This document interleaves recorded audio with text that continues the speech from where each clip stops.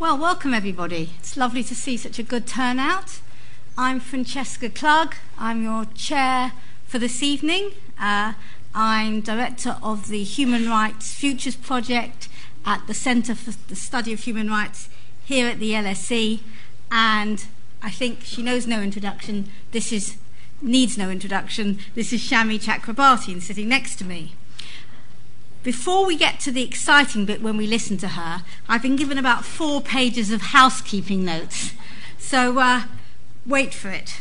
The beady-eyed among you might have also noticed that not only was I down to chair this evening in some of the promotional material, but also to be a respondent, which basically means that when Shami is finished speaking, I will say a few things and then abuse my position as chair to ask her the first couple of questions. But don't worry, there'll still be a good half an hour for Q&A. So while we're having a little chat, you can either talk about among yourselves or you can listen in, but you might want to start preparing some questions to ask her.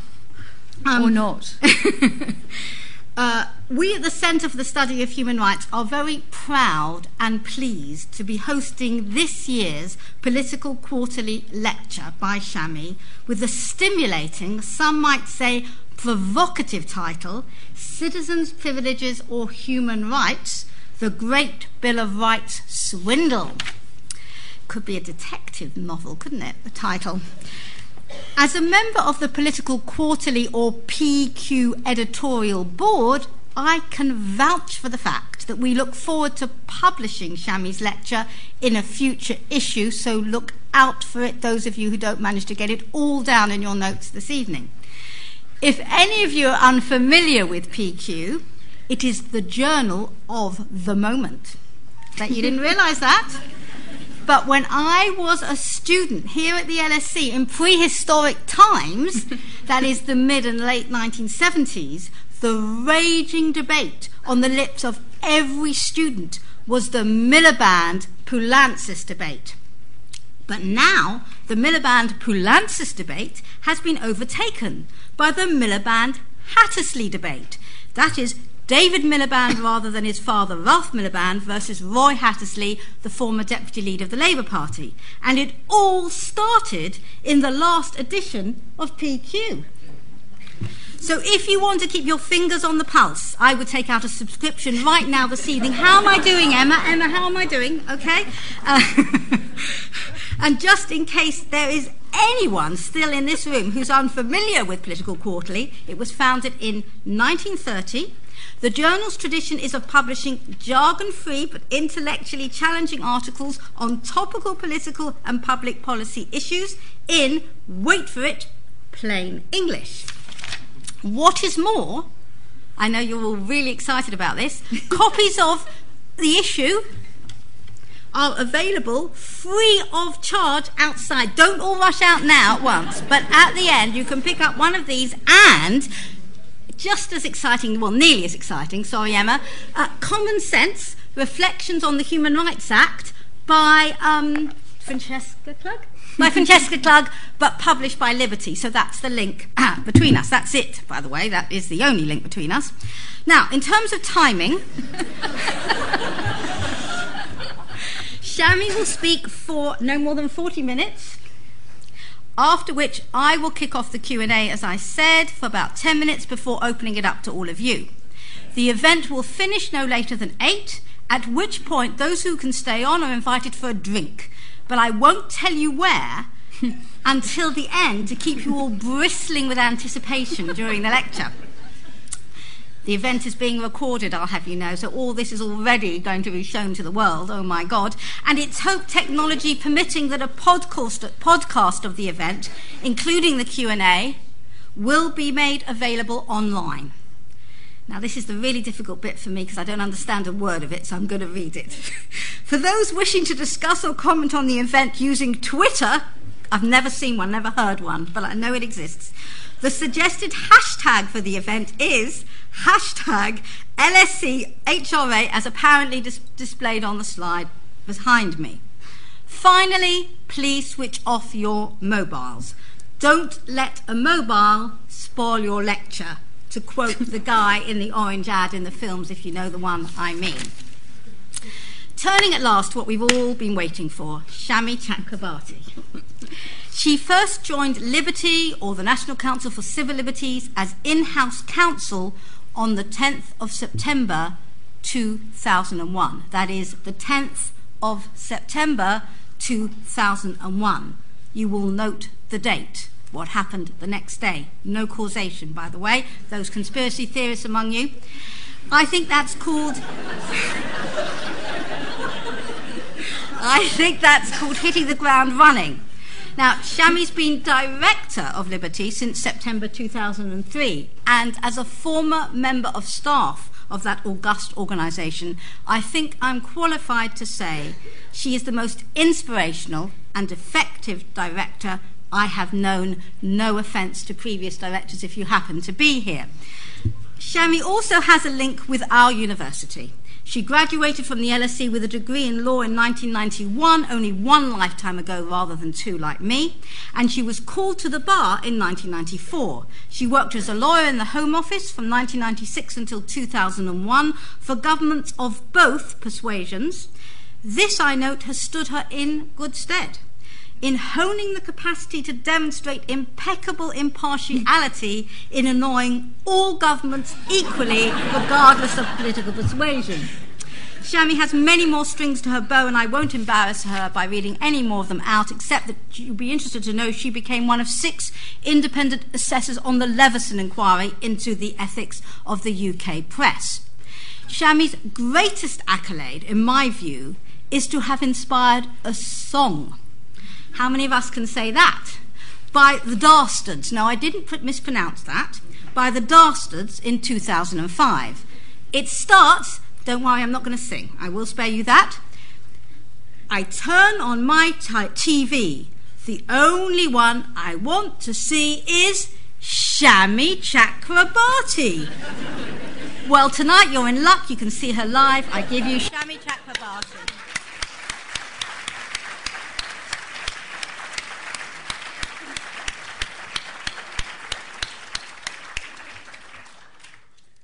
You probably need a drink straight away after that. I know I do.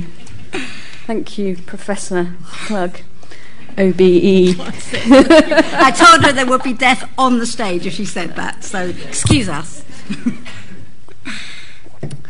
It's a daunting privilege to give this year's Political Quarterly lecture at such an important and challenging time for human rights and progressive discourse, not just in the United Kingdom, but around the world. After all that mirth, you'll forgive me just mentioning France, because I can't be the only one whose thoughts have been in France today. And all I can do is wish people there every sympathy, my solidarity, and hope that they will find the kind of stored up strength that the people of Norway had to find, it seems, all too short a time ago. So I find myself dwelling on a number of contradictions in this moment. The contradiction of those who support human rights ideals and struggles abroad whilst denigrating them at home. The further contradiction of seeking international cooperation in every societal enterprise, from fighting crime to combating climate change, while simultaneously undermining international human rights values and structures. The contradiction of those who seek to assert national sovereignty over human rights adjudication by scrapping the means of allowing British judges so to adjudicate the Human Rights Act. The contradiction of those from across the political spectrum at times who preach law and order as a means of holding ordinary people to account, but attack the rule of law when it acts as a check on the most powerful. The grand contradiction, even swindle, as I call it, of promoting the idea of a new Bill of Rights, not as a means of enhancing, extending, or entrenching rights and freedoms in the United Kingdom, but to dilute or even dismantle their protection. So the underlying context is of a post-war universal framework of fundamental rights and freedoms that's been under threat for some time. Not just from tyrants and terrorists who understandably never supported it in the first place, but from too many so-called Western democrats who seek to abandon it in freedom's name. At Liberty, NCCL, and over 78 years of campaigning for rights and freedoms, we've never taken complete consensus over these values for granted. We never flinch from making the underlying argument for human rights and building it on two foundations. Firstly, the inherently precious nature of each individual human life and the need to cherish, respect, and protect it.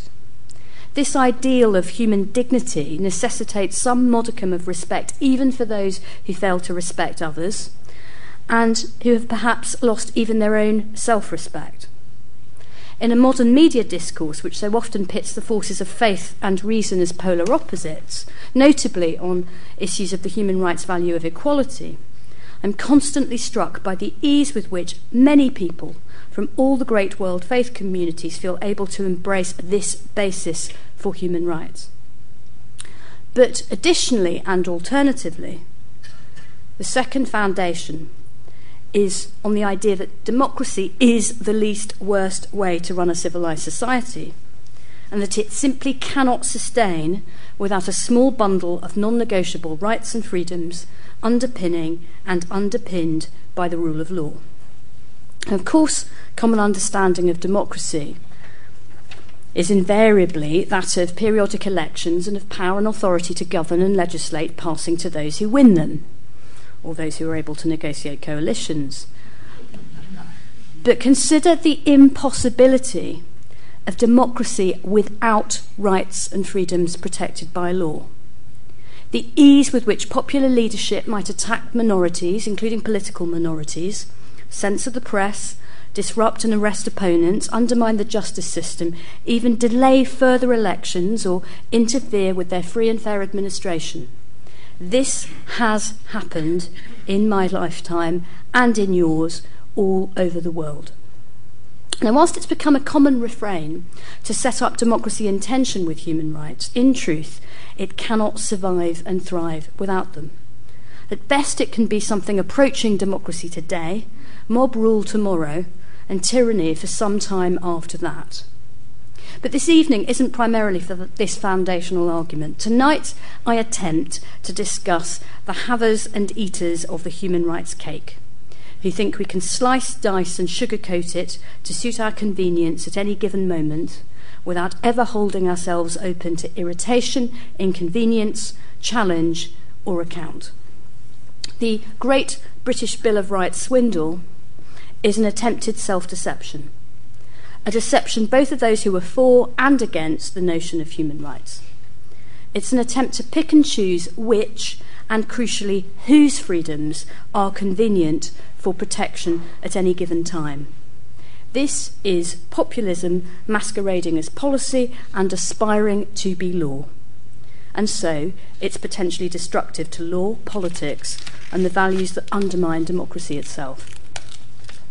Notwithstanding the necessary interdependence between the rule of law and democratic politics, there have, of course, been perennial debates as to the strengths, weaknesses, and limits of each.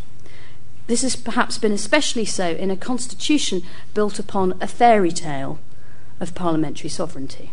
Now, to be clear, I don't call it a fairy tale for lack of fondness for it, and certainly not out of any disrespect for Parliament, where many important human rights struggles have been won even in recent years. My concern is that this sometimes sentimental fiction has ignored the awesome power, not of lawyers and judges in our system, but of the executive, which often assumes the cloak of parliamentary sovereignty, not just to put itself above the law, but to dominate Parliament itself. There have been two other constant features, it seems to me, of our traditional British debate over human rights protection. Firstly, the idea that judges are somehow democratically illegitimate and inherently suspect, a roadblock to reform. This is closely connected with a failure to see rights and freedoms and the rule of law as foundational to all civilised societies, especially democratic ones. In my youth, here at the LSE, it was often prevalent on the left of politics and coupled with a class-based analysis of both the judiciary and wider world. Its famous and most credible exponent was probably the late, great John Griffith. And to be fair, one could certainly see some justification for it in the context of a previous generation of judges clashing with municipal government over economic interests in the 1980s. By the 1990s, however, the mid-1990s, high-profile tensions between judiciary and executive were more usually over protecting homeless asylum seekers than the property rights of ratepayers. Perhaps that's why we now witness the irony of right-of-centre, sometimes considerably right-of-centre politicians, berating independent judges, whether domestic or international, for being part of an unelected elite and insufficiently tough on foreigners, criminals, especially foreign criminals. Such jibes may smack of the toff calling the kettle black, but they should serve, I think, as a chilling reminder of the importance of promoting both greater demographic diversity in our judiciary and constitutional literacy in our politics and wider society. Secondly, and in strange counterpoint to the first complaint, we were told that bills of rights are not necessary in this country because freedom fills the air and flows in the water. And if in doubt, the common law will provide. So if the traditional left-wing knee-jerk was to distrust the referees with constitutional documents to interpret, right-of-centre complacency thought they could manage, and perhaps even better manage, without them. Both of these attitudes would require fundamental review in the dramatic early years of the 21st century. New Labour in formation in opposition became interested in constitutional reform. Others, including others here, are far better qualified to reflect or remember and comment on why this was the case. Perhaps a genuine belief in radicalism with responsibility, perhaps an understandable courting of long-term liberal concerns, perhaps John Smith's legacy, or Professor Klug's tenacity. In any event, and though it's often forgotten now, the Human Rights Act passed in 1998 with cross-party support, and notwithstanding the anxieties of a press worried about the first explicit right to personal privacy in our law, and a church worried about equality protection. Of course, those concerns may seem particularly poignant in the light of more recent events and debates. Nonetheless, each secured a special mention in the Act, reminding the courts the particular importance of free speech and freedom of thought, conscience and religion, respectively. For my own part, I believe such special pleadings to be far less important to the legal operation of the Act than the fact that expression and conscience are, of course, themselves fundamental rights enumerated and protected in the Act and the Convention it encapsulates. Yes, inevitably, personal privacy and free expression sometimes sit in tension, but they also often march hand in hand.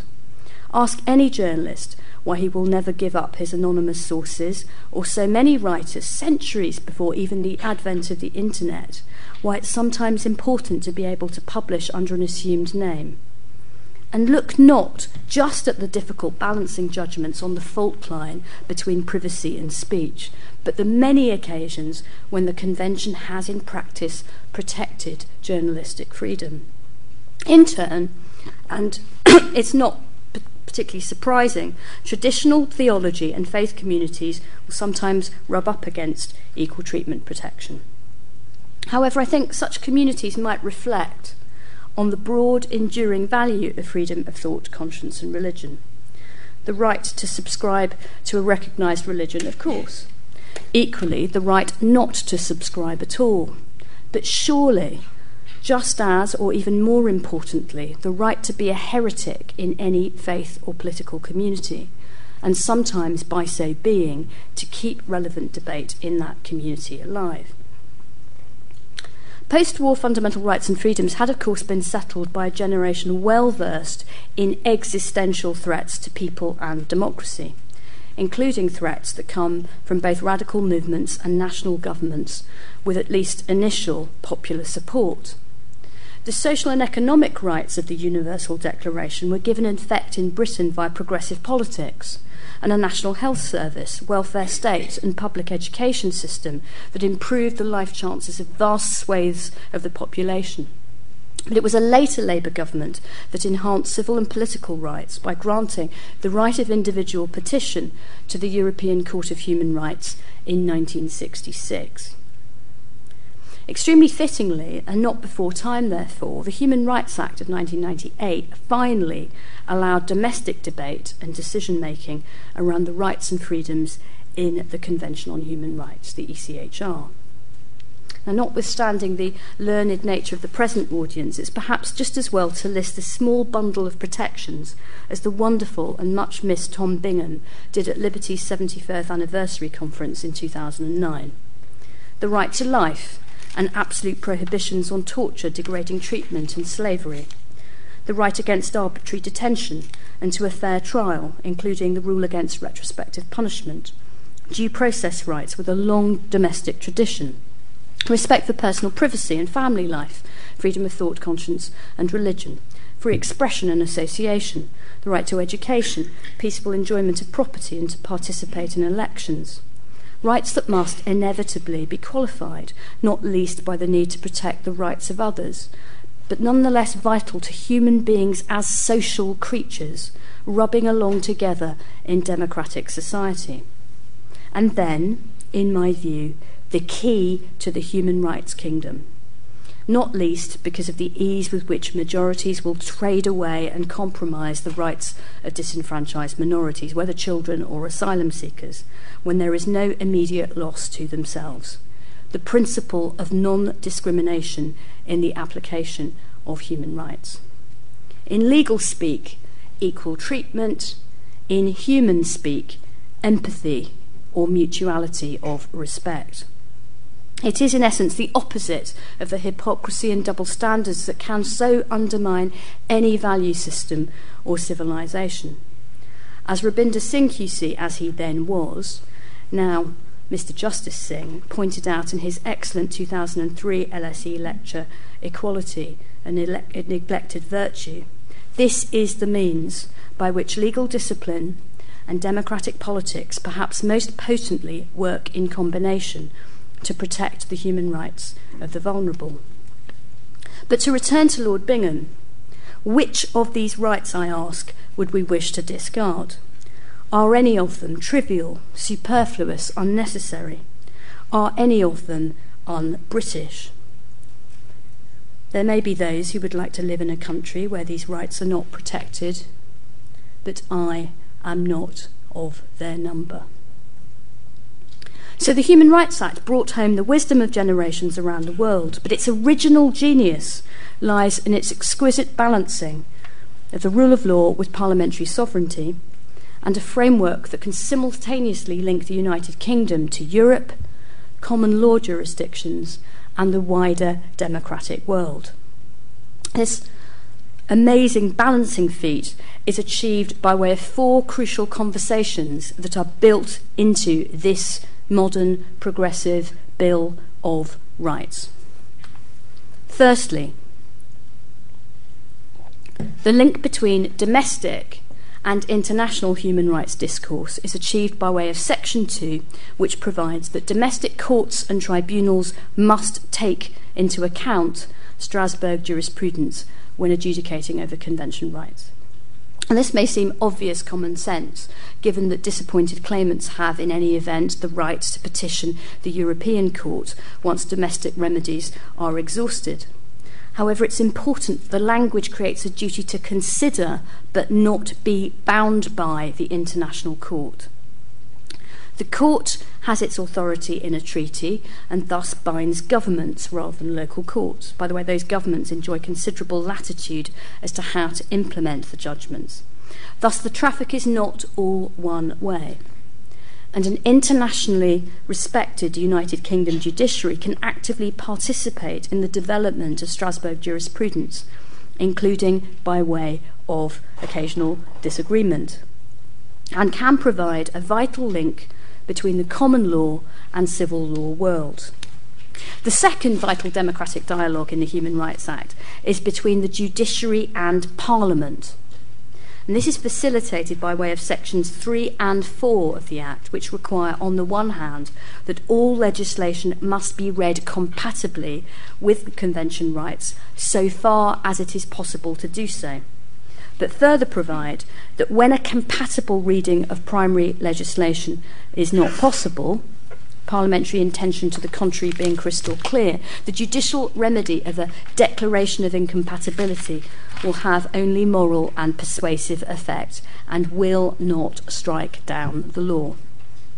Now, this could be viewed by many perhaps as a rather weak Bill of Rights model, but it does spare the senior judiciary some, if not all, of the personal political scrutiny at play elsewhere in the world, and require Parliament to take ultimate responsibility for having the final word in tense human rights debates.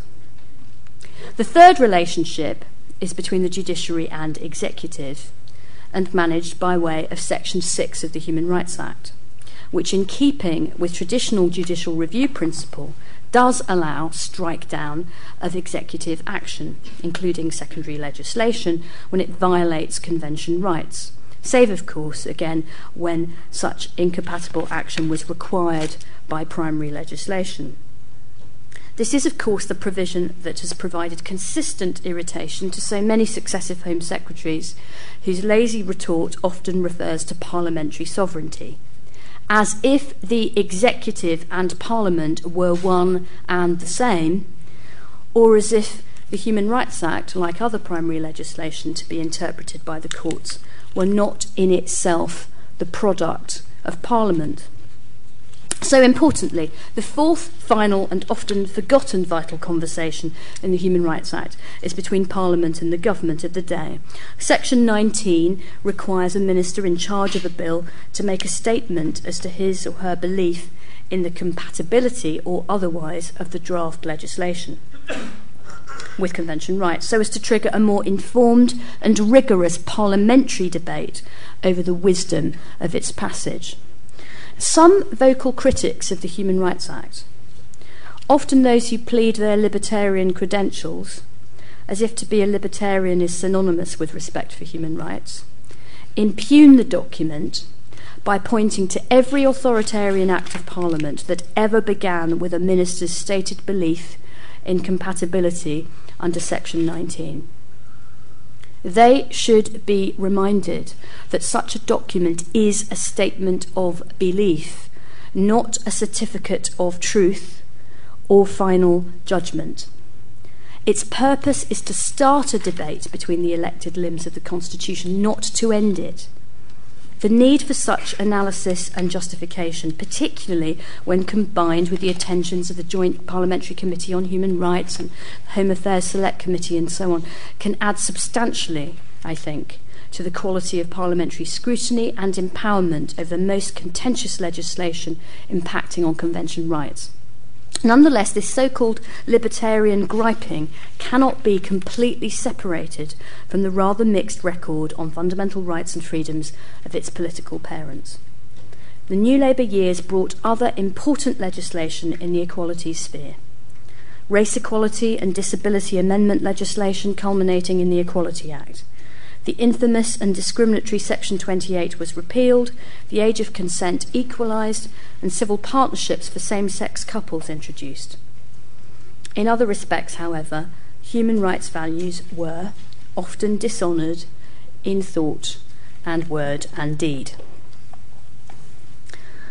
It would, of course, be airbrushing history in rather surreal primary colours to suggest that the tensions all began with 9/11. Many in the Labour movement had seen civil liberties as the preoccupation of the metropolitan liberal elite. I won't tell you which Home Secretary said that to me, and you can guess. And long believed in a necessary choice of equality over liberty. Now, sure enough, unfettered freedom for the wolf gives little comfort to the lamb. However, as continued freedom struggles around the world best demonstrate, oppression rarely works with an even hand. those who favour either liberty or equality over the other should consider how this false dilemma squares with the right not to be a slave. Further, New Labour's authoritarian instincts were visible early on, not least in opposition, when Messrs Blair and Howard began an arms race that led Britain perhaps to overfull prisons at home and even secret prisons abroad. Nonetheless, it's a tragic twist of fate that the Twin Towers atrocity occurred just 11 months after the Infant Human Rights Act had been brought into force in October 2000.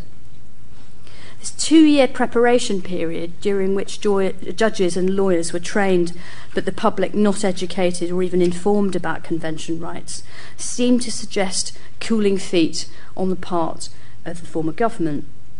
This delayed and almost private implementation conspired with the war on terror and attacks on legal aid for all but the poorest and most desperate to distort the emerging public human rights narrative as mediated by the popular press. You seem to have to be super rich, protecting your privacy, or suspect and seeking to avoid deportation or prison to gain access to justice and actively invoke human rights protection. In truth, the Act did as much as any Bill of Rights, I think, to temper some of the worst excesses of the war on terror. Notwithstanding the stubborn resilience of the executive instinct for so-called secret justice, the Human Rights Act dialogue between our highest court and Parliament ended internment in Belmarsh over 7 years ago. By contrast, Guantanamo still stands as an icon of injustice, even, and perhaps especially, in the run-up to President Obama's re-election campaign. The Strasbourg Court, too, acted as a crucial check on the last government's claims that the innocent had nothing to hide, from mass DNA retention and overbroad stop-and-search powers unhindered even by the generous test of reasonable suspicion. It seemed that a continental court of judges, including those from younger democracies, had something real to say about the lives of others in the United Kingdom and the dangers of complacency about personal privacy. And while these positions were often championed by various media outlets, some of them heard a rather different drummer when big business and not Big Brother sat behind the camera. The Convention also served to facilitate important debates and protections. It should be remembered that Strasbourg litigation preceded and nudged almost every important development in domestic gay equality legislation. Similarly, whilst criminal defendants have rightly long held precious protections in domestic common law, the rights of victims of crime, deaths in custody or by state negligence, and their bereaved families gained far more from the positive obligations on state agents under the Convention and Human Rights Act. Nonetheless, and despite having created and extended such important human rights architecture, the last government set out on a legislative path that tested every part of its design almost to destruction. After internment came control orders, then proposals for 90 and 42-day pre-charge detention. In a poignant fusion of wars on terror, literal and foreign, and metaphysical and domestic, people were convicted for reading aloud the names of dead British soldiers and Iraqi civilians at the cenotaph. We gained the dubious honour of being CCTV capital of the world, and its unregulated use left one Muslim community in Birmingham feeling betrayed and alienated when a counter-terror ring of steel was erected around their homes without their knowledge. The victims of stop and search without suspicion and DNA retention without conviction were disproportionately young, black and male, equality laws notwithstanding. Outflanking Conservatives on the authoritarian right became a new orthodoxy that many in the Labour Party remain reluctant to question. Much actual and political capital was wasted, in my view, on the grand folly of identity cards, opposition to which would eventually make it just that little bit easier for liberals and conservatives, Europhiles and Eurosceptics, libertarians and passionate believers in equality protection to coalesce. The present coalition parties were, of course, flung together in 2010 by a combination of electoral gravity, parliamentary arithmetic, and precarious financial markets. But the noble glue on hand was the language, not of human rights, but of civil liberties. What else could unite such a broad range of views on almost every other aspect of domestic and international politics? Liberal Democrats and Conservatives had walked through the lobbies together before, and what's more, they'd stayed up night after night doing so, and with a song in their hearts. Just as martial artists trust that in a crisis they'll be able to repeat moves they've rehearsed again and again in the past, common cause around past civil liberties struggles must have made mutual trust in the nervous early days of coalition easier. Just as identity cards policy remains one of the few from which the new generation of Labour leadership explicitly resiles, the repeal of that legislation, by now even less popular in times of recession, was the perfect iconic choice for the first act of the coalition parliament. And with little encouragement, to say the least, from Her Majesty's new opposition, there were other signs of early promise from the coalition on these issues.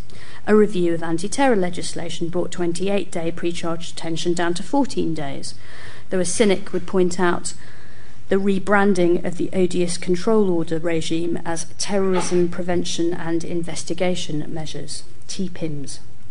Stop and search powers and DNA retention would be more tightly regulated in line with Strasbourg judgments against the UK. And there was even talk, if sadly no early action, on putting just a little discretion back into the extradition system. However, the most obvious justice and home affairs fault line in the coalition relates to human rights at home, if not abroad. Whilst many commentators rather assumed that retention of the Human Rights Act would be a non-negotiable of this coalition, the relevant agreement fudged the issue by establishing a commission to explore a United Kingdom Bill of Rights that might build upon the European Convention. Now, such an exploration might seem harmless enough until you remember that it is the mechanisms of the Human Rights Act, not the Convention alone, that make its precious freedoms directly enforceable here in the United Kingdom without a 10-year trudge to the court in Strasbourg. Combine this with hyperbolic statements from cabinet ministers about cats, criminals, feeling physically sick at the decisions of unelected judges. Further add the silence and occasional goading of the Labour opposition, and it seems to me there are reasons to be concerned for our human rights future. But rather than merely bemoan what I contend to be misplaced current criticisms of the Human Rights Act, let me attempt to address them in some of their contradictory glory. Firstly, the Human Rights Act, like the Convention it contains, is just too European. Like the Euro, or Silvio Berlusconi, or a Bratwurst. Now, some of the Conservatives who take this position rather resent Churchill's well-evidenced belief in both universal human rights and promotion of the European Convention after World War II. Perhaps citing a great British politician who was at times a liberal and a conservative is just too galling for some of those less comfortable with the coalition. However, I might ask them to consider the mixed messages that anti-convention noises send, not just to younger and more fragile democracies within the Council of Europe, but to potential and embryonic ones around the world. Nonetheless, if Churchill's legacy isn't British enough, and harmony in domestic and international rhetoric too consistent, the following piece of pragmatism ought to have some force. To be clear, the immediate direct effect of repealing or radically diluting the Human Rights Act tomorrow would be to convert the Strasbourg Court back in to this country's first instance Court of Human Rights, with no opportunity for adjudication at home or meaningful British contribution to international human rights jurisprudence. That's what it would do. rather a Eurosceptic own goal, perhaps. It would perhaps be remiss at this point to leave this criticism without touching on the UK's current chairmanship of the Council of Europe and discussions over reform of the Strasbourg system. Now, the current debate is as much about spin as substance, and of course all friends of rights and freedoms lament the court's backlog and sometimes political appointments. Aspects of the government's draft declaration encouraging higher quality judicial appointments and better domestic governmental implementation of human rights are therefore to be welcomed. But attempts to alter the court's admissibility criteria are more troubling, it seems to me. It's important to remember the huge percentage of cases that go to the court from less entrenched and stable democracies, like Russia. The backlog is largely attributable to some of those member states and their repeated failure to maintain human rights standards. Governments should, I think, be wary of doing real or symbolic damage to protections across the Council of Europe, just for the swift applause that may come with easier deportation or the automatic deprivation of every short-term prisoner's vote. If the first beef is with Strasbourg, then, the second applies equally to the Strand and the Supreme Court. It's the chorus of disapproval at, quote, unelected, end quote, judges adjudicating on human rights issues at all. My response is as follows. Under the Human Rights Act, Parliament has the final word, so don't badmouth the referees when you lack the courage of your convictions and grudgingly implement decisions with which you disagree, rather than introducing or maintaining incompatible legislation that you wholeheartedly defend. Under the Convention, the United Kingdom enjoys a considerable margin of appreciation and its application of qualified rights, and further latitude in choosing how to implement findings of breach. In the case of prisoner voting, just for example, so that seems to pop into my head, prisoner voting, some of us might actually prefer all prisoners to vote. But there is an extremely wide range of choices open to Parliament other than the present automatic and blanket ban. To think of another example, I don't know, the case of Abu Qatada, another course celeb that seems to toxify our debate and I seem to have been banging on about for about a decade. I would have preferred this suspect to have been charged and tried with a criminal offence many years ago. However, the court having upheld diplomatic assurances in principle, the Home Secretary is pursuing further and better assurances from the Kingdom of Jordan. Let's hope those negotiations in the desert go rather better for everyone than previous ones. In the end, however, and despite the present chilling proposals for yet more one-sided secret courts in the Justice and Security Green Paper, you just cannot accept the jurisdiction of any court, domestic or international, with the promise of always winning there.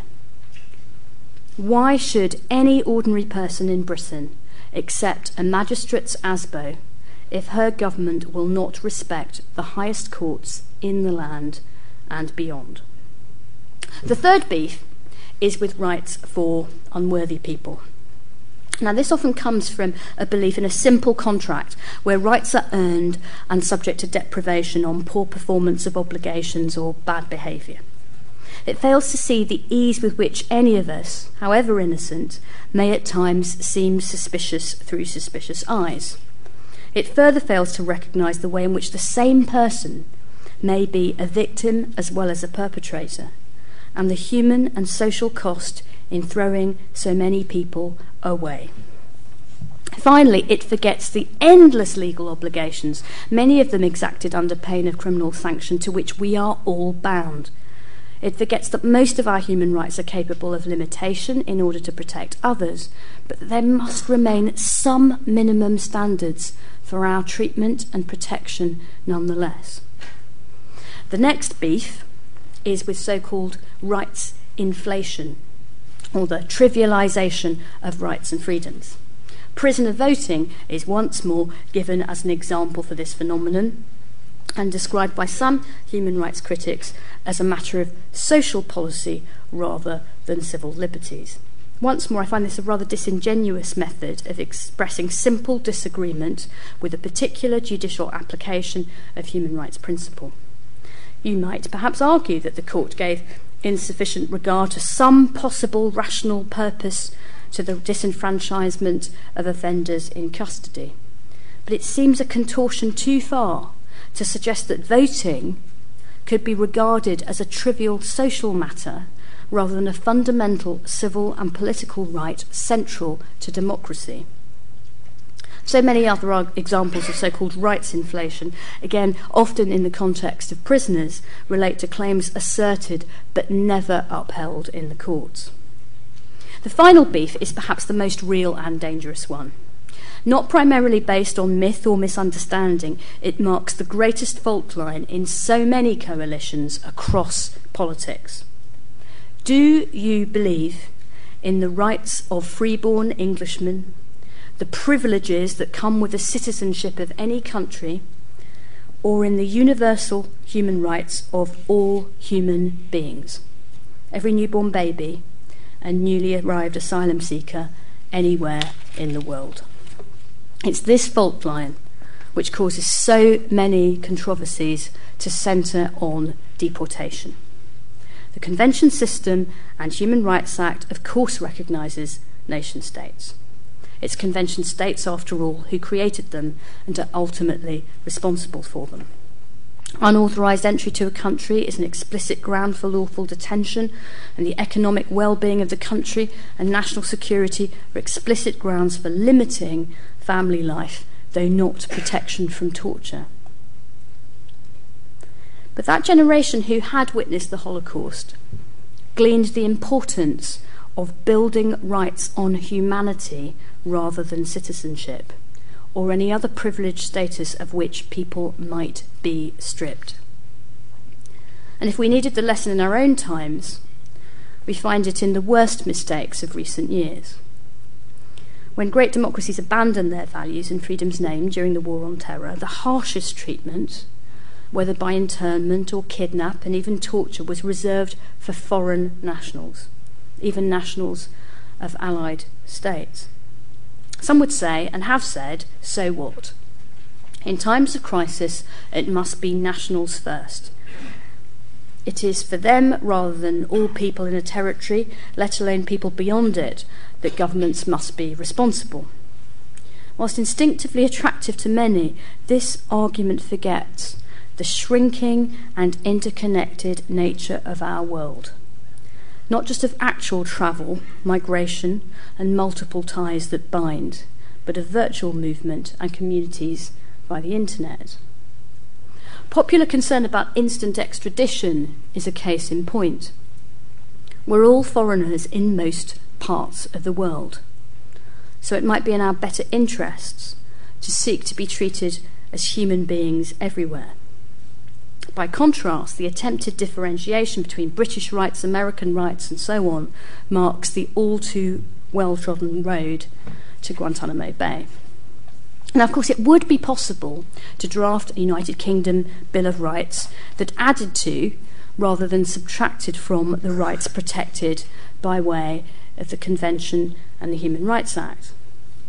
But that would hardly live up to the expectations of most of those currently calling for reform.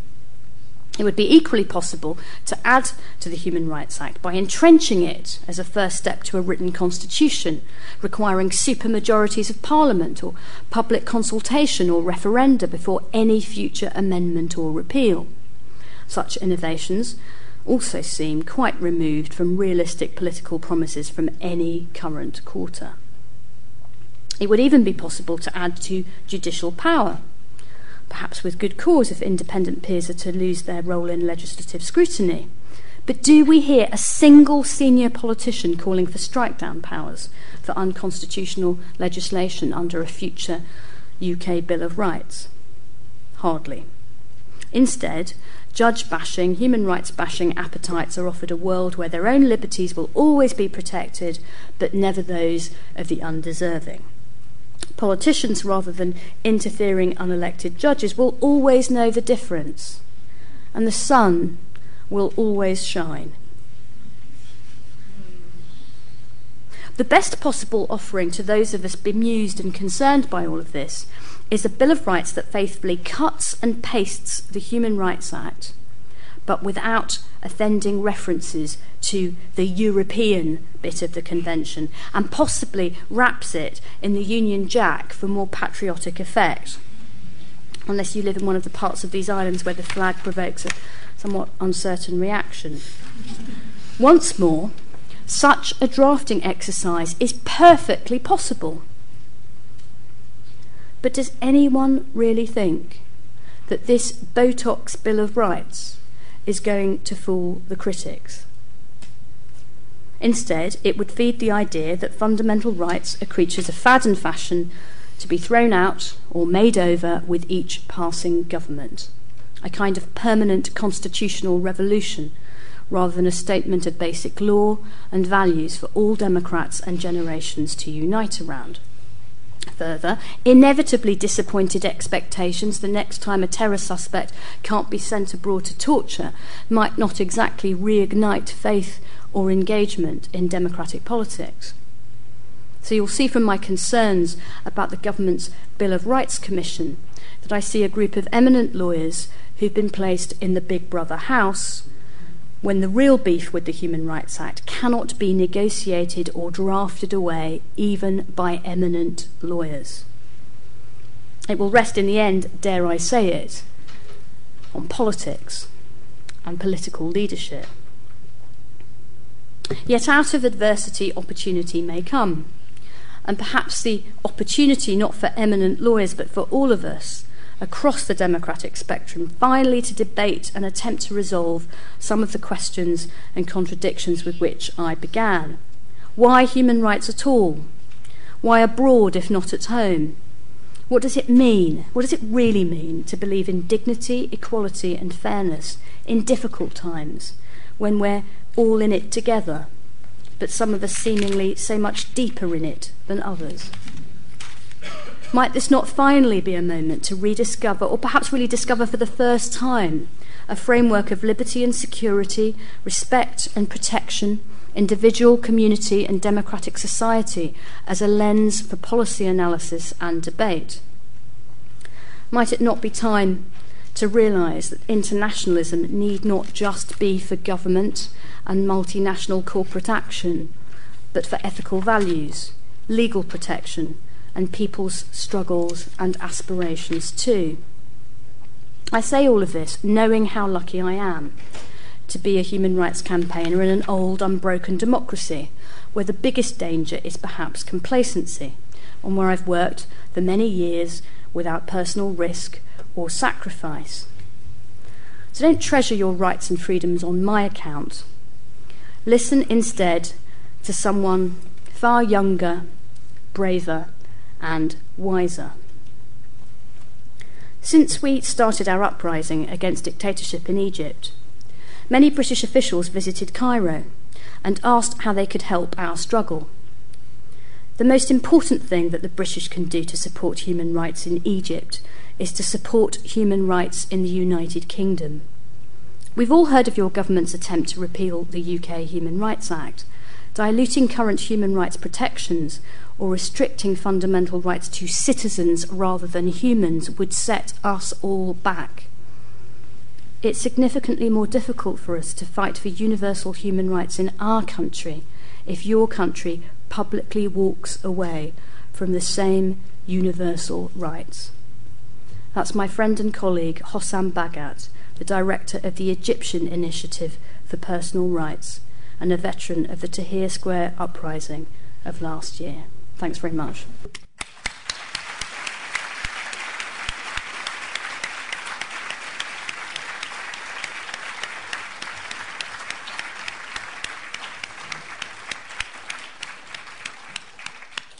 Thank you, Shami. That was terrific, stimulating, thought-provoking. And, you know, when you referred to the members of the coalition, walking through the lobbies with a song in their heart. I couldn't help wondering if it was that song I was quoting from earlier, Shami Chakrabarti by the Dastards. Well, I rather walked into that one, didn't I? Now, I told you earlier that I tried to make a plan to abuse my position as chair by calling myself a respondent as well on some of the promotional literature and give myself a chance to get the first couple of questions in first. But unfortunately, Shami has foxed me. We've only got half an hour left, and I promised you that you'd have half an hour for Q&A. So I won't even attempt to do what I was going to do and properly sum up Shami's lecture, except for to say this. I did look up in the dictionary, the Oxford Dictionary, what the word swindle meant before this lecture, and it says to obtain by fraud or deceit. Strong words, but I think the point you are making in the title you chose, and it was very much your title, is that many of the arguments against the Human Rights Act and for a British or UK Bill of Rights, i.e. that the Human Rights Act undermines democracy or that it gives too many rights to unpopular minorities, as Shami says, these are in fact well-worn arguments for not supporting a Bill of Rights at all. Therefore, as most of the arguments in favour of Human Rights Act repeal would suggest a weaker and less universal instrument, this project for a British Bill of Rights is a swindle in that it aims to achieve its ends through deceit, is what I think you're saying. So, with that in your minds... And that didn't take 40 minutes, did it? Oh, yes. In my day, 2 lifetimes ago, we learnt to do this, you see, at the LSE. But anyway, I'll now take questions in groups 3 or 4. I'm going to take them first of all down here, then upstairs, because you lot down here don't realise there's as many people up in the balcony as there is down below. And I'm just going to ask the first 4 people I see. Just one piece of advice when you ask a question. Try to make it shorter than the predicted answer. And if I think you're not doing that, I'm going to cut you off halfway. So, I saw that lady, I saw that lady, I saw that guy. Anyone else? A 4th one, quick, this is your only chance. And someone at the back. Right, thank you. Please say who you are and what your affiliation is. And please wait for the microphone before you speak. I'm a member of the Media Society. Sorry, we didn't catch that. On the Monica microphone. Beba, I'm a member of the Media Society. I used to be in politics hands-on, as well as I've worked in all kinds of places. Anyway, I've met lots of people. Are you aware... Sure. Are you aware of mind control experiments, which is, I suppose, the repeal of the Human Rights Bill is in order to protect those who are conducting the mind control experiments, with quite a few victims. Okay, thank you. Second one was this lady, please. Be ready. Do we have more than one microphone? Can we come to the third one? Can you put up your hand, the third? Yeah, so that you're ready to take the question. And then the 4th one's at the back.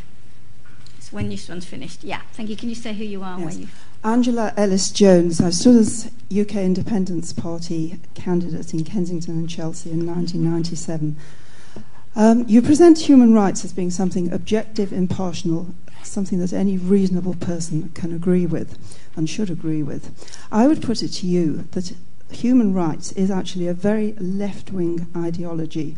All the most prominent advocates of human rights, both of you, Helena Kennedy, whoever you think of who is prominent in the human rights movement is left-wing. You name me a prominent right-wing human rights advocate. And so your values of equality and internationalism are left-wing values. And your attitude of putting undeserving people on an equality with the people they have hurt, that again is a left-wing value. Right-wingers think that desert ought to be relevant. All the traditions of English law, you know, no one can come to equity, or someone must come to equity with clean hands. No one shall profit from his own wrong. The human rights ideology totally cuts against all that. Thanks very much for that interesting question. Third, no, I'm serious. Free expression is a very fundamental human rights principle, and I was very glad to have that question. Thank you. The third speaker, thank you, you've got the microphone. Shami, just want to ask... Sorry, you need to say who you are and week. Simon Johnson, General Human. We don't believe in those here. Just want to ask about the Royal Decree. I don't really understand how the Royal Decree squares with human rights, how the Queen can basically wave a wand or whatever and overturn a court's ruling. And at the back, please. Hi, my name's Francesca as well, Francesca Fryer. All the best people. I work in international aid and progressive politics, and I was just wondering if you could you said it's an opportunity for us at the moment also, but mostly around debate, and I was wondering if you could let us know your thoughts about what else we can do in terms of activism. That's 4 nice varied questions. The first one was Monica. I didn't quite catch. Did you? What Monica was? I don't think I know about the particular issue. No, I don't. I think your question was, do you know about a particular abuse, and I don't. But I would say that I think that the protections in the Act have a wide application, which takes me to Miss. Okay, so to turn to Miss Ellis-Jones, because I agree with Francesca, this is a really important question. I don't agree that human rights are left-wing principles, and you asked me very correctly and challengingly to name a right-wing or a centre-right or a non-left-wing exponent of human rights, and I'll start with Winston Churchill, and if that's too far back, I'll continue with Peter Oborne.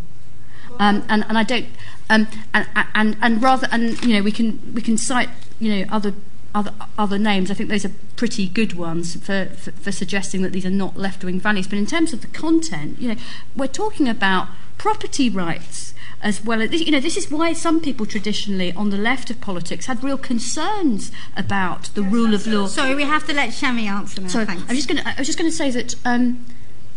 That there have been, as I tried to suggest, perhaps not ably enough, but I tried to suggest in the talk that there have been suspicions, not just about human rights, universal human rights the post-war settlement, but even about the rule of law, often from the left of politics. You know, people were concerned when I was a kid on the left that judges were toffs in wigs and you couldn't trust them because they would protect people's property rights and you wouldn't be able to have mass nationalisation of property because of this modicum of respect for the individual. I happen to believe, you can disagree with me, but I happen to believe that this framework of values, if you actually look at it, if you actually look at the Convention rights, you will see a set of values that all Democrats can, in my view, agree upon. That doesn't mean we're going to agree about particular cases or particular applications of the rights, but I think it helps to have at least a framework of values around which one can debate. I know you want to come back, but that's what the reception for is. With a glass of wine in your hand, we can carry on the debate upstairs. The fourth question, Shami. The fourth on activism. On activism. Oh, there was a royal prerogative. Sorry, you're quite right. Sorry, thank you. Better chair than me. Royal prerogative was number 3. Did you mean the royal prerogative? Because otherwise we might be getting into technical things about. I assume that's what you meant. I may be wrong. I may be wrong too, and there are other cleverer lawyers and judges and all sorts of people in this audience. So I don't want to make a complete fool of myself, just a partial fool of myself.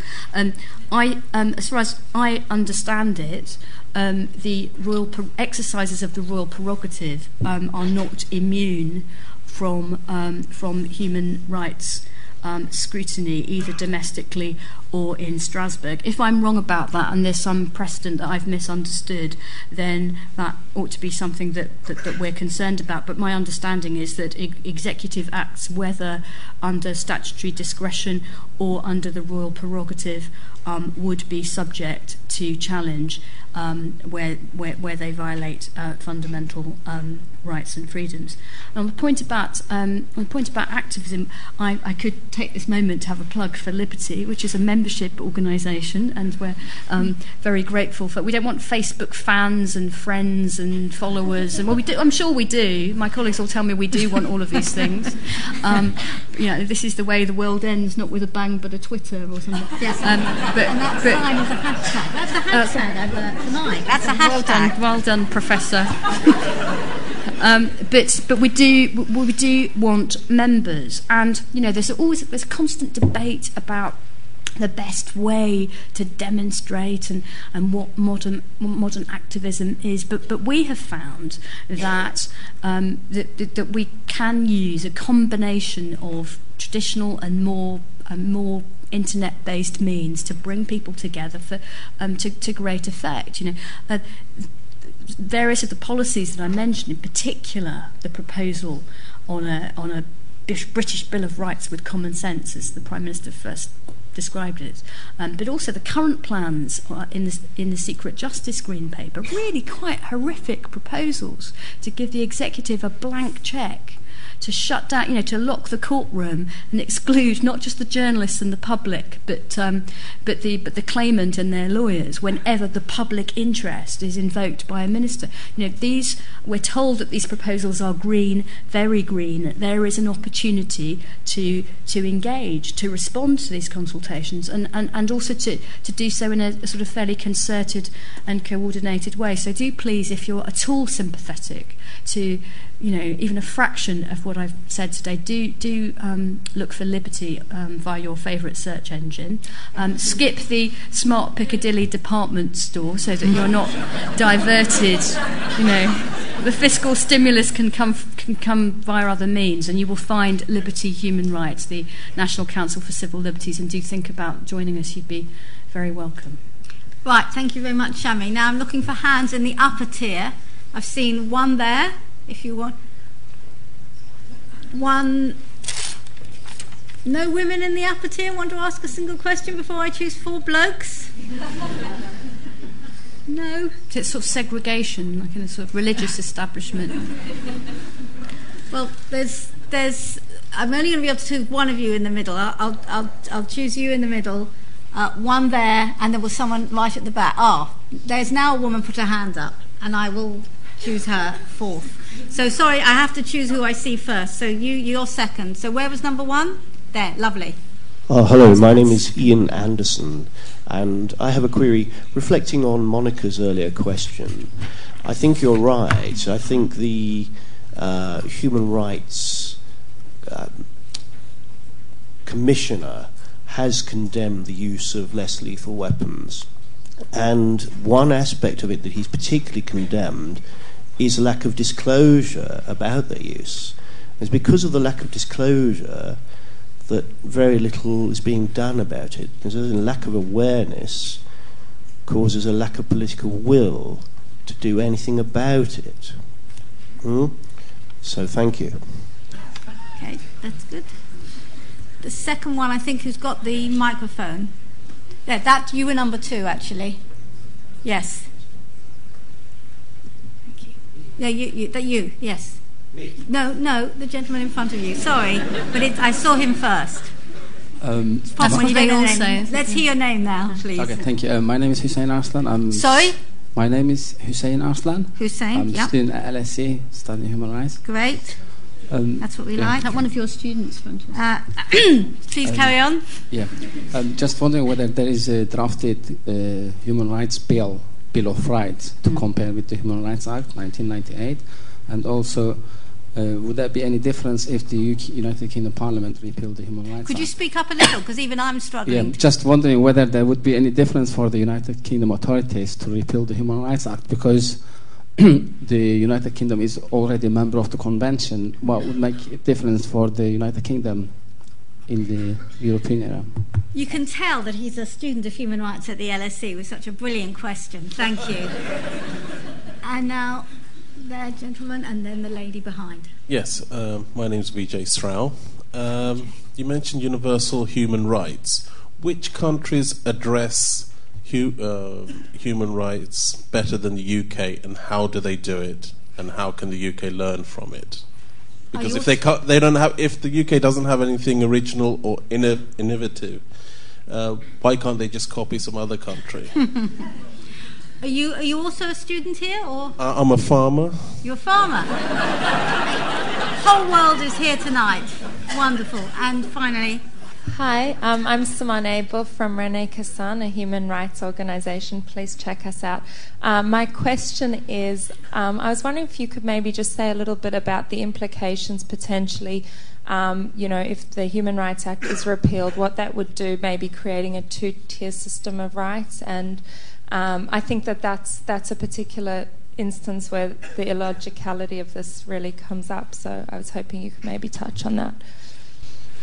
So you've got 3 questions there, Shami, that do directly address your lecture on the repeal of the Human Rights Act and the British Bill of Rights. So the learned LSE human rights student, made the very pertinent point about what on earth is going on. Is there an alternative draft Bill of Rights, given that this has been, a political party's policy for some years now, and that party is in the coalition government? Wouldn't it be nice if we could just compare the 2 instruments? We could look at the Human Rights Act, we could look at this new draft Bill of Rights, and then we could just compare the 2, and we could see, is this going to be stronger or is it going to be weaker? Is it going to allow the domestic courts to adjudicate or not? Is it going to have all the various things that are sometimes promised? We could have social and economic rights. We could have children's, all the things that that many people might love to see, and the lady from UCAT might not want to see. The problem is that there is no draft Bill of Rights. So there's this kind of phony war going on where where everything can be promised to all people. That's where the element of swindle. I didn't use that word lightly. I do think it's a swindle, not just to human rights folk like me, but to human rights skeptics who are being told, don't worry, we'll be able to deport people to places of torture and not have interference from judges and not have interference from foreign judges if we have this British Bill of Rights. And then others are told, don't worry, we'll still be in the convention and the Bill of Rights will be just better, faster, leaner. You can't have it all. You're making promises. You on this, Shami? And that way, getting one of my questions, sneak them in by the background. It's often said that, okay, hear your point, but there is such a thing as traditional British liberties. There are ancient common law freedoms.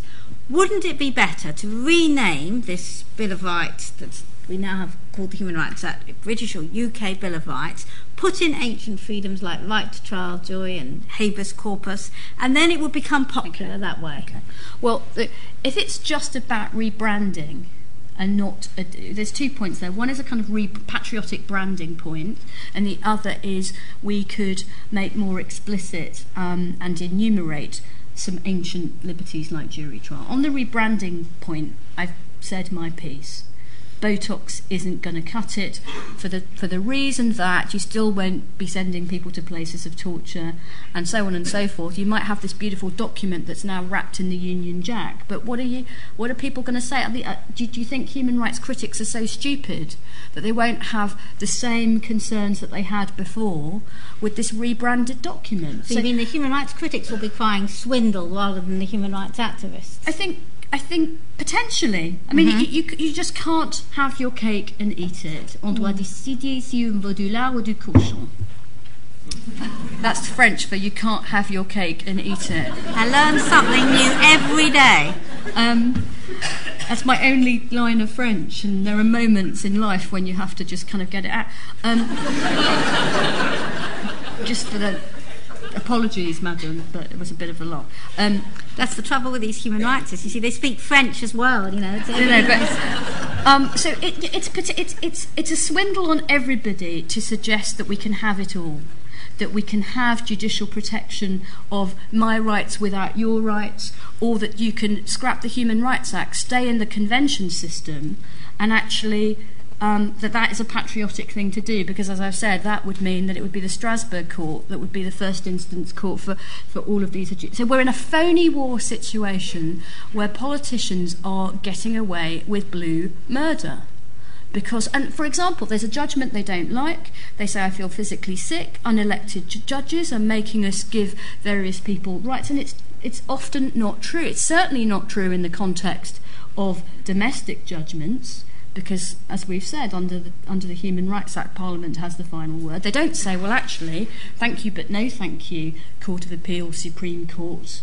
We disagree with the judgment, and under the Human Rights Act, we're entitled so to do. They don't say that. They act and they speak as if it's a US-style Bill of Rights with strike-down powers, but then they don't give it US-style respect.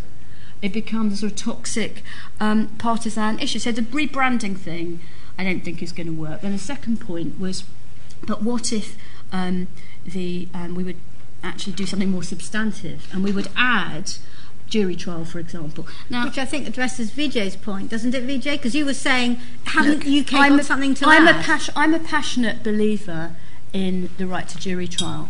Not because I don't think you can get fair adjudication from judges, but I think there is something special about legitimacy and community in people taking this very important civic responsibility, and I think it's good that you don't always see one class presiding over the rights and freedoms of another. I'm a great fan of jury trial. But guess what? Jury trial has been, to some extent, rowed back in recent years, and I don't see the current government sort of clamouring to alter that. And what's more, look at the Secret Justice Green Paper. You know, there's a pretty ancient principle engaged by that you should have equality before the law, that no one is above the law, even the executive is not above the law, there should be, that both parties in civil litigation should be on an even footing.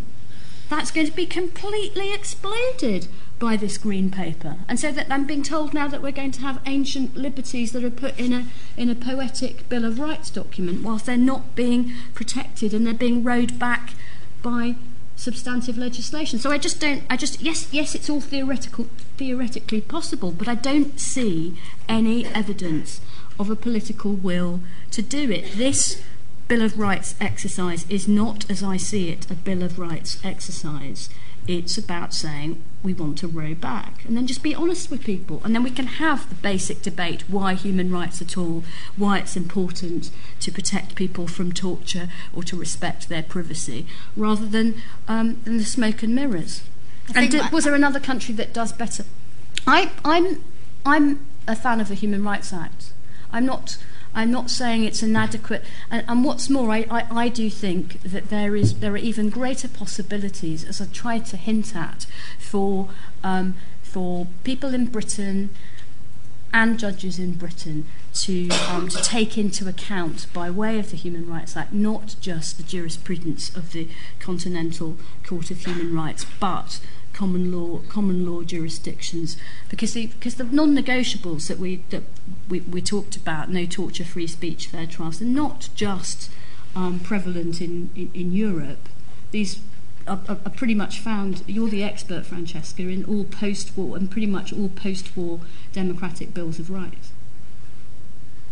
And then there was Simone's question, which was, I think you were saying, is if the Human Rights Act was repealed, and you had a new Bill of Rights, and you also had the European Convention on Human Rights, would that be confusing? Well, again, maybe that's why some people are suggesting withdraw from the European Convention. I just think that's a nonsense. Well, the people who say withdraw from the European Convention are at least more honest, aren't they? And that's a more honest debate. I was talking more about the tension between, the devolution settlements, where that would lead.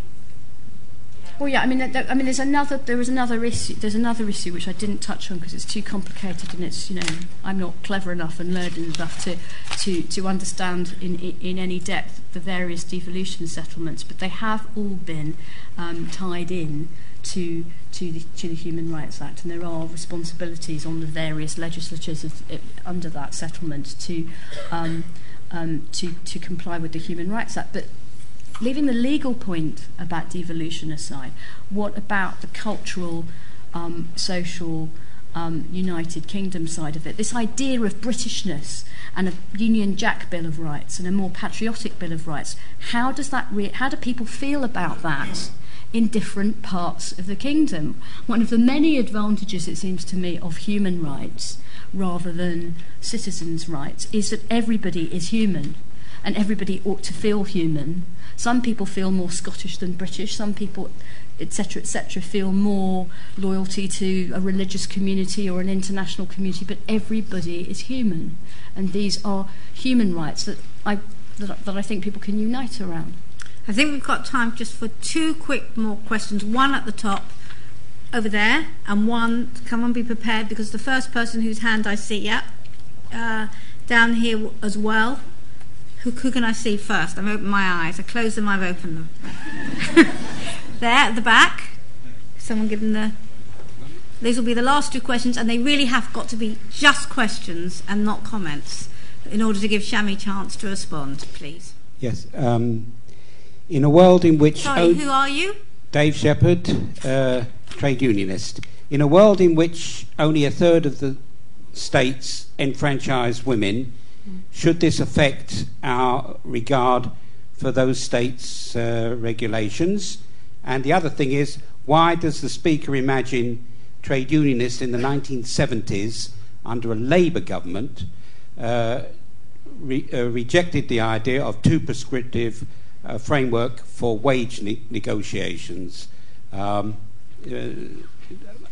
recollect being cross-examined by Professor Klug on this matter once. Anyway, very luckily, Francesca Klug doesn't have to answer that question. What and the question below. Thank you. I'm Devinder Sandhu. I was just thinking about the tension between Parliament and the judiciary. And is it that the Parliament makes the laws, and these are generic, but the key bit is the interpretation, the judgment that is given by the independent judiciary?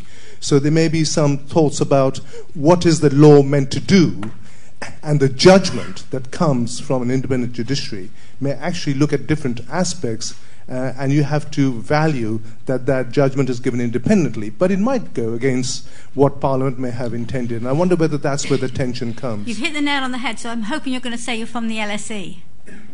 I'm not. I'm a surgeon. I'm not a trained doctors. A surgeon, not a cosmetic surgeon, because that's what some people want for the human Botox. Yeah. Botox. Right, Shami, you've got specialist. 2 minutes. So the tension between Parliament and the judiciary, of course, but of course the way that the Human Rights Act attempts to square that circle and balance that tension, I think, as I've said, is ingenious. In that, firstly, judges are empowered, like we're all empowered and required to interpret legislation in a way that's compatible with human rights, because Parliament said so when it passed the Human Rights Act. But if judges are going too far or interpreting this legislation in a way that Parliament is uncomfortable with, the Human Rights Act gives them the final word, in that parliamentarians can legislate again and be crystal clear. And this, by the way, this has happened. I mean, during the War on Terror, there were a number of statutes passed that said, there shall be no judicial review at all whatsoever of this decision. Really, really express language saying to the judges, back off, we've got the final word. And in this settlement, so I think it's really ironic that people who don't like too much judicial intervention, or who remain suspicious, now many of them to the right of politics rather than the left of politics, shouldn't welcome the current arrangement, rather than raising expectations of bills of rights as we see elsewhere in the world, where, in the United States, the judges get to strike down legislation, not just interpret it, but strike it down and say it's unconstitutional, and then whole pressure groups, far richer and larger than mine, exist for the sole purpose of trying to pack the Supreme Court. And judges are asked about every essay they wrote when they were a law student, and we have that's the politics of the judiciary, goodness me, which takes me to the trade union colleague who asked a question that I'm not qualified to answer about trade disputes in the 1970s. I'll let you off answering that question. I'll let me off answering the question addressed to me as well. So except a bit.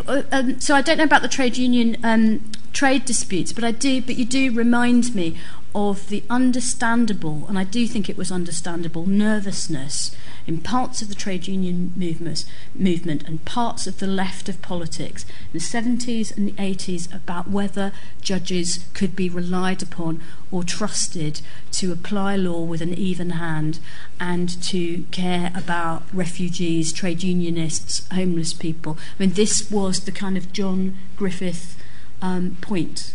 And he backed it up with empirical analysis and analysis of where these judges were being educated and looking at their judgments. And I understand where that beef came from, but I do think that things have moved on. And as I said, in the 90s and subsequently, we've got judges, regardless of their background, sticking up for destitute asylum seekers in the face of authoritarian Home Secretaries devoid of compassion from both sides of the political equation. So I do think that we've moved on in terms of the politics of the judiciary, if you put it that way. And I think that that greater diversity and sort of public engagement in all of this will be good. And judges shouldn't be so afraid about being more diverse. And as I said, I think demographic representation, not electing judges, but it being important that people can identify with judges is going to be more and more important to their survival and their legitimacy and their credibility.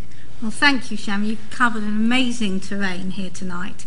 And listening to you and the central points of your lecture, I was remarking in my mind that very often in this debate on a British Bill of Rights, I think English literature could be more useful than law or politics or philosophy, because isn't it in Alice in Wonderland we learn that things aren't always as they seem, and Orwell teaches us that words can mean the opposite of what you think they do, and even The Big Bad Wolf, that story, teaches us that sometimes it's the very nice looking grandma, very sweet and innocuous, that can gobble us up and take away all our rights. So on that note, I want to draw this evening to a close. I hope you've all enjoyed it. I certainly have. If you want to keep up to date with all our many varied events at the Centre for the Study of Human Rights, you should sign up to receive our email alerts and or once again follow on Twitter. It's the third time tonight at LSE Human Rights. And now is the piece of information you've all been waiting for that I told you at the beginning I would give you as you've been bristling with excitement, the reception. It's going to be on the 5th floor, don't all run out, the 5th floor of this building, and there'll be wine flowing and lots more discussion. And now it just falls on me to thank a number of people. First of all of you for coming and being such a fantastic participative audience and good-natured. Special thanks to Emma Anderson from Political Quarterly, Zoe Gillard and Helen Wildborth from the Centre for the Study of Human Rights for their fantastic organisation for this evening. Thanks to all our stewards for stewarding so well, to Political Quarterly for asking us to host this event, and above all to our fantastic, wonderful speaker, Shami Chakrabarti.